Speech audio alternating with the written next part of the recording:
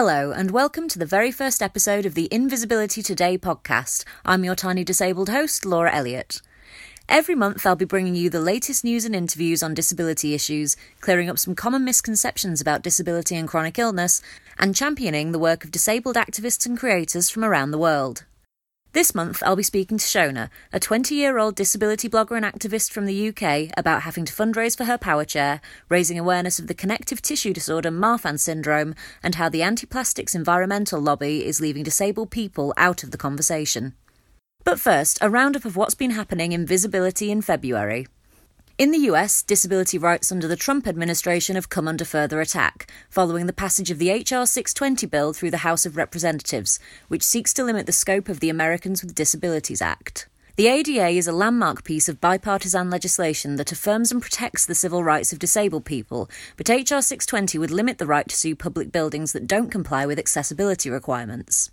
Its supporters argue that this will prevent unreasonable lawsuits, but campaigners are warning that even though the ADA has been law for nearly 30 years, many public spaces are still off limits to disabled people, and limiting the right to sue for equal access will severely undermine civil liberties. In the UK, I'm sorry to say, things aren't much better, as a groundbreaking new study has revealed that more than 1 million benefit sanctions have been imposed on disabled people since 2010. A growing culture of disbelief among job centre staff is being blamed for the discrimination, which has led to disabled claimants in receipt of job seekers allowance being 26 to 53% more likely to be sanctioned than claimants without a disability. Across the Channel in Europe, progress towards equality is slowly being made, as France announces new legislation that will give all people with disabilities the right to vote. Currently, Article 5 of France's electoral code allows a judge to deprive adults of their voting rights if they have a guardian to make legal decisions for them. Under the new plans, this rule will be scrapped, and an estimated 65,000 people will be given the right to vote for the first time. And I think I speak for disabled people everywhere when I say it's about bloody time. In lighter arts and entertainment news, the UK ID Festival is returning this year with a special programme promoting the work of disabled artists. The festival will run in tandem with the Asian Para Games in Jakarta in October, and planned showcases include a range of art forms conducted exclusively by disabled artists. And finally, in comedy this month, Drunk History released its latest episode on Comedy Central, featuring a disabled cast discussing the daring 504 sit-in, which led to the passage of the Americans with Disabilities Act in 1990. It's a great episode of an hilarious show, and I urge you all to watch it if you want some disability history delivered as light entertainment. And why wouldn't you, after all? As always then, it hasn't been a quiet month in disability news, and as I've come to expect, few people have been as active as Shona, who joins me in Visibility today to talk about her whirlwind couple of months in activism. Welcome to the very first episode, Shona. How are you? I'm alright, thank you. I'm glad to hear it. So it's been a really busy month for you. Tell us a bit about what's been happening. Yeah, everything's fallen on the same time at the moment. Got Marfan Awareness Month, got everything going on about the single-use plastic issue, recently got my new power chair, so yeah, it's all happened this month. It's amazing. So it's Marfan Awareness Month this month. Tell us a bit about what you've been doing and tell us a bit about what Marfan is. Yeah, Marfan syndrome is the genetic condition I have, and it's a connective tissue disorder, which are almost like the glue in your body that holds everything together. And for Awareness Month, just been doing what I usually do and just sort of ramp it up a few levels, trying to get the word out there as much as possible, putting out daily facts across social media about it and working with a few other charities as well. So you're an ambassador for Marfan as well, aren't you? Yeah, for the Hypermobility Syndrome Association. So what does that involve? What's your work like for that? So at the Hypermobility Syndrome Association, a lot of the sort of hypermobility chat can often be based around EDS, which is a similar condition, but not the same thing. And Marfan doesn't often get as much exposure when it comes to the hypermobility side of it. So with them, I'm just sort of flying the flag for people with Marfan syndrome, talking about it, educating people. So how does Marfan affect your life? So on an everyday basis, the biggest thing is probably chronic pain, and I have a cyst in my lower spine, and that's why I use a power chair. But there's all sorts of problems that it causes with the eyes, the heart. So I also have joint hypermobility, so my joints are quite loose, and chronic fatigue. It's an endless list sometimes because it's genetic. It can affect so many things. When you're talking about Marfan with people, Are you trying to raise awareness for more accessibility or more understanding, or is it a kind of a combination of all of them, really? I think one side of it is just general awareness, because it is a life-threatening condition, so the more people who know about it, the more people that you can save. But also for me, whilst I do have the heart side of it, for me it's been the skeletal problems, the nerve problems that have been the most life-limiting and sort of affecting me on a daily basis. So for me, I've been trying to raise awareness of that side of it, because even within sort of the medical community and doctors, I still have people tell me that Marfan doesn't cause chronic pain. So educating people, within the medical community and general public has its important part in it. And with your spinal cyst, you've been crowdfunding for a power chair, and you've just got it, and the photos look great. So why did you come to the point where you had to crowdfund for your power chair? So the first time I needed a power chair, I was using a manual wheelchair that was pushed by family, and I had to crowdfund for that as well, because there's this rule within some NHS wheelchair services where if you can walk inside your house, despite what mobility aids you use apart from a wheelchair, then they don't tend to give you help with powered mobility. So you likely get a manual wheelchair, and that was offered, but it was of no help to me at all. So I had to fundraise for my first power chair, but through just a decline in my health and a lack of knowledge about what would suit my body, I was left about a year, 18 months later, needing to fundraise again for a new one to fit my needs better. You worked with, I think Brie over in the States did some funding for you as well with the Accessibility Matters shirts and things. Did you feel like the disability community came out in support at that point? Oh, absolutely. I mean, I couldn't fault the community, and we see it happen time and time again. It's disabled people helping disabled people, and there was a big chunk of money raised through that, nearly £1,000. So it took off a huge chunk, and a lot of the donations that were coming in apart from that were from fellow disabled people as well. And yeah, I felt really supported. Like you say, it happens again and again that the disability community comes out to help other disabled people. What would you like to see change in wheelchair services so that doesn't need to happen in future?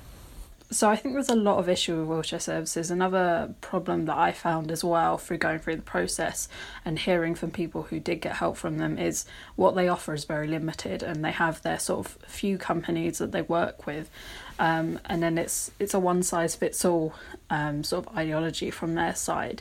So I think we need to sort that out first of all and have more options that better fit people for longer, because like I've proven, having a power chair that doesn't fit your needs, within a year or two you're going to need a new one, which is going to cost more than what they see as saving options. But then also we just need to look at disability better. I think whilst it's not intentional within the NHS, there is still this idea that, well, if you're not paralysed, if you don't have a spinal cord injury, then you don't really need a wheelchair, or you're more able to go without one than others. And I think we just need to be taking a step back and adjusting things to fit this new wave of people who have multicystic conditions, who are deteriorating and not having the right support there because they don't fit all the nice little boxes. Absolutely. So with your power chair, now that you've got it, what features that you have now that you didn't before really making a difference to you? So the big thing for me is tilt in space and recline, because then that enables me to relieve the pressure on my back, which relieves my pain, because beforehand the only thing that really relieved my chronic pain was laying down. So I was limited on how long I was spending at the house, how far away I could go, and which is a big impact on your life. But also there's one feature which is a rise feature. So when you're in your power chair, you can rise up. Mine goes up about 10 inches, and NHS flat out do not fund that, when it gives people so much independence, and socially the benefits are enormous as well. So yeah, that's another thing where the NHS sort of draws lines for cost saving, and it's understandable, but I think not everyone is being given the chance to be as independent as possible. So when we're talking about not a one-size-fits-all approach to wheelchairs, it seems to be the same with not a one-size-fits-all approach to disability. So now that you've got your power chair, you're more able to be independent and you're more able to do things and live your life how you want to. So what things have you been able to do now that you weren't able to do before? I mean, there's little things and there's big things. So small things like being able to go and spend time with my family in, my town centre, things like that, where before I was governed by my pain, and it was, well, now my pain's got too much, I've got to go home. And now I've got a bit of control back, and it's, well, I'll go home when I'm done with what I need to do, rather than having a roadblock put in the way and be like, well, you have to go home now regardless of whether you're finished what you're doing. But then big things as well, like I wanted to take my mum to go and see Les Miserables in London for years, and finally I was able to do it.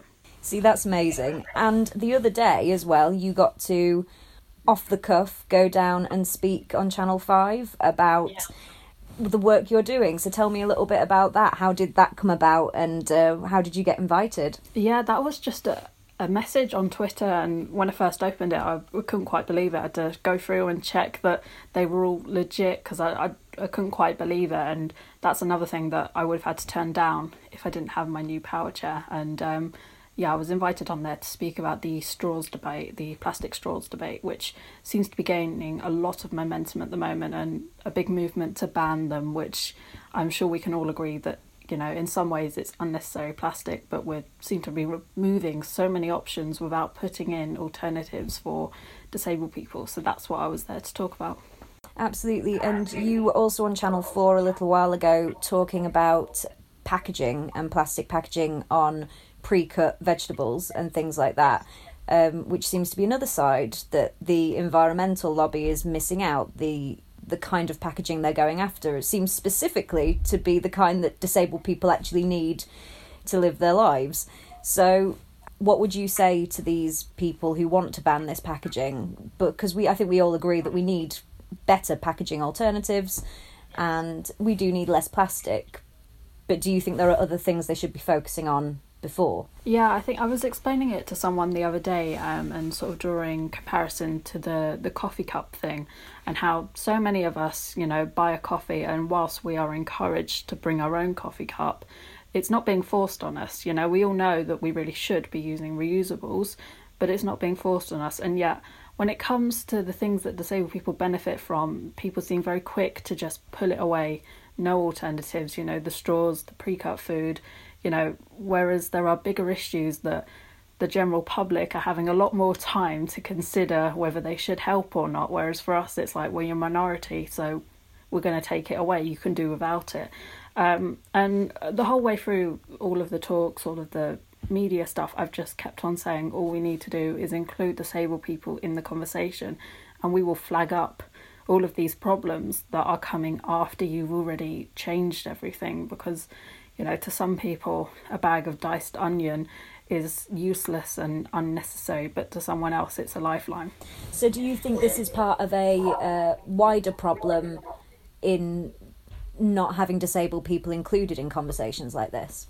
Yeah, I think there's a big sort of general underlying sense of ableism within these sort of environmentalist groups, and I've been working with a few recently to try and almost create like guides to how not to be ableist in their discussions, because it really is going back down to basics with some of these groups and establishments. They really do have no idea how many people they've been leaving out in the process of what they're doing. And whilst it is change for good, and it's change that we will all encourage, I think it just needs guiding from the people that it will affect most. How have they responded to your advice and your work with them? Have people been receptive? Yeah, so far I think I've been surprised in some ways, that especially when the Channel 4 video came out, that I didn't get quite as much hate as I first expected. I think that's an occupational hazard of internet work as well, isn't it? So I was talking a little bit before about how there's a problem with benefits for disabled people in the UK at the moment, in that a new study has found that more than 1 million benefit sanctions have been imposed on disabled people since 2010, and the reason being given is that people don't understand disability. People who are in the job centre are too quick to sanction without giving appropriate access to the process. Is this something you hear about or that you've ever experienced? In terms of sort of personal experience, I've not experienced being sanctioned myself. I was put on ESA about 3 or 4 years ago, and I don't know whether something went wrong, but they've not contacted me since. So I'm kind of waiting for the day that the brown letter comes through the door, and that's sort of a general fear of anxiety that most of us have. And this news about the sanctions, it doesn't surprise me, because we've been saying that this kind of thing's been going on for a while, and sort of the media seems to be about 5 years behind what we've been saying.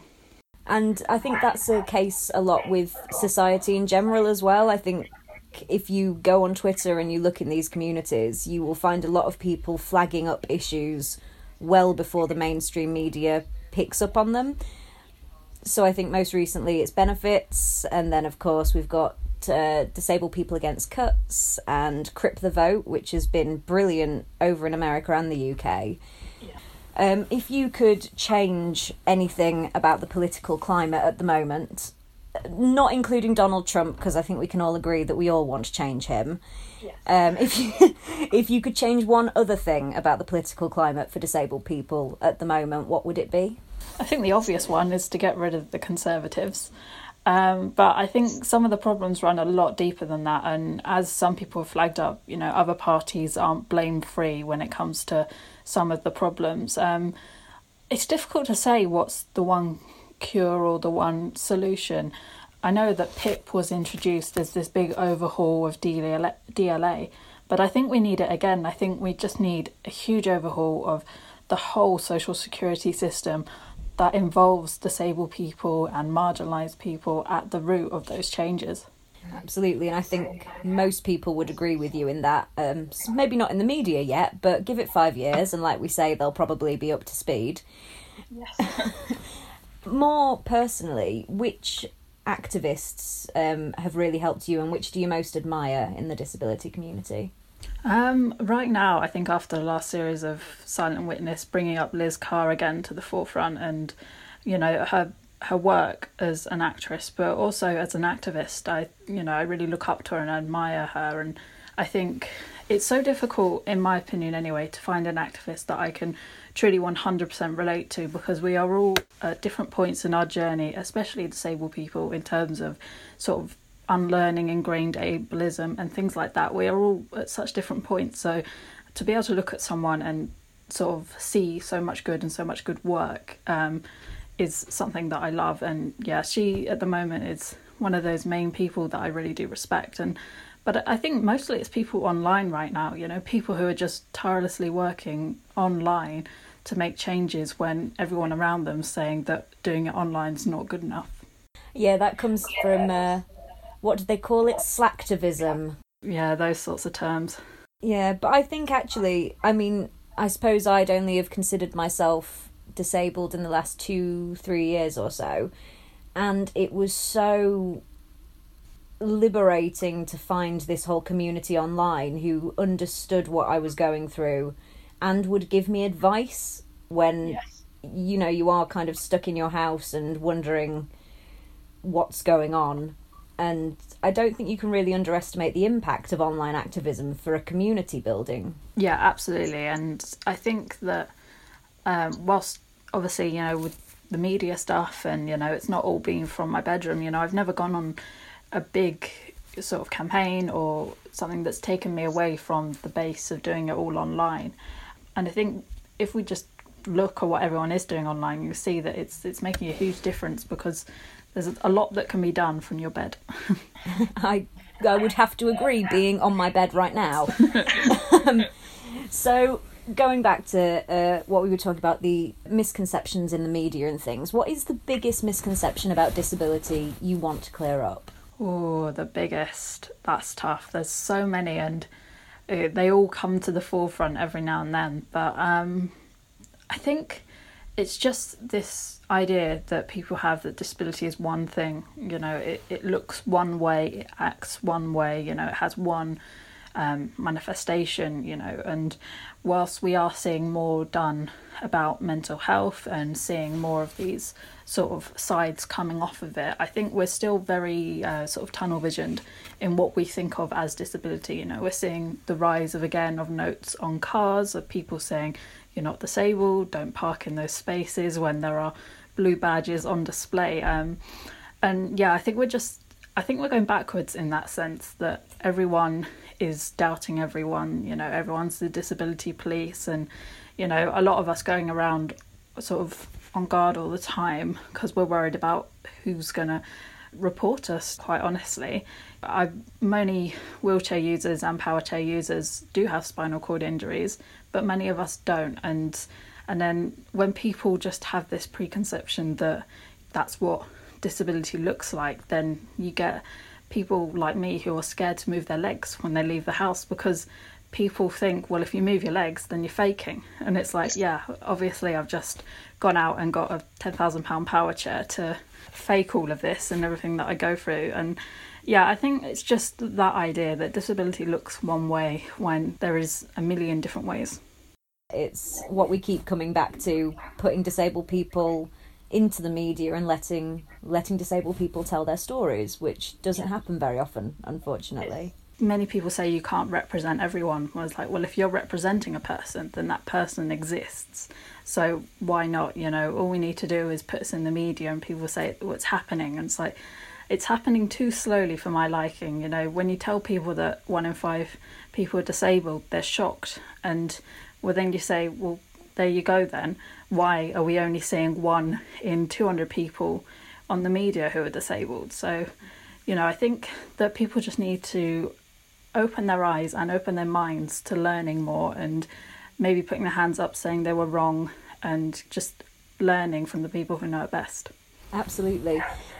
Finally, what's next for you? What do you want to do from now?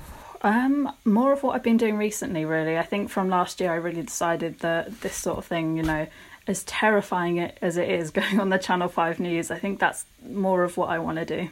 And you're doing loads of good from it as well. I mean, obviously, like you say, you're working with environmental lobbies and you are raising awareness, and it is incredible. And it's amazing that you are now able to do so much from a power chair that originally wasn't funded by the people that should have been funding it. Yeah, people talk about the social model of the disability a lot, and I think that my situation recently really goes to show that people go, well, it's your chronic pain that was holding you back. And I was like, well, no, it's not, because I got this power chair and now suddenly there are so many doors open to me. You can follow Shona on Twitter at ShonaLouiseBlog and read her blog at www.shonalouise.com, where you'll find loads more articles and information about Marfan syndrome and disability rights, as well as a great collection of lifestyle and beauty posts. For now, we've reached the end of the first Invisibility podcast, and I'd like to finish with a little bit of practical information. HR 620 still needs to pass through the Senate in the US to become law, so if you care about the rights of disabled people, and you should because disabled rights are human rights, you can call your senators to ask them to oppose the bill. I'll post all of these details and more on the Invisibility Twitter later today. If there's a disability topic, activist, creator or news story you'd like to see featured here next month, you can contact me on Twitter at @visibilitytoday or email visibilitytoday@gmail.com. For now, thanks for listening, and I'll see you in March for another look at what's in visibility then.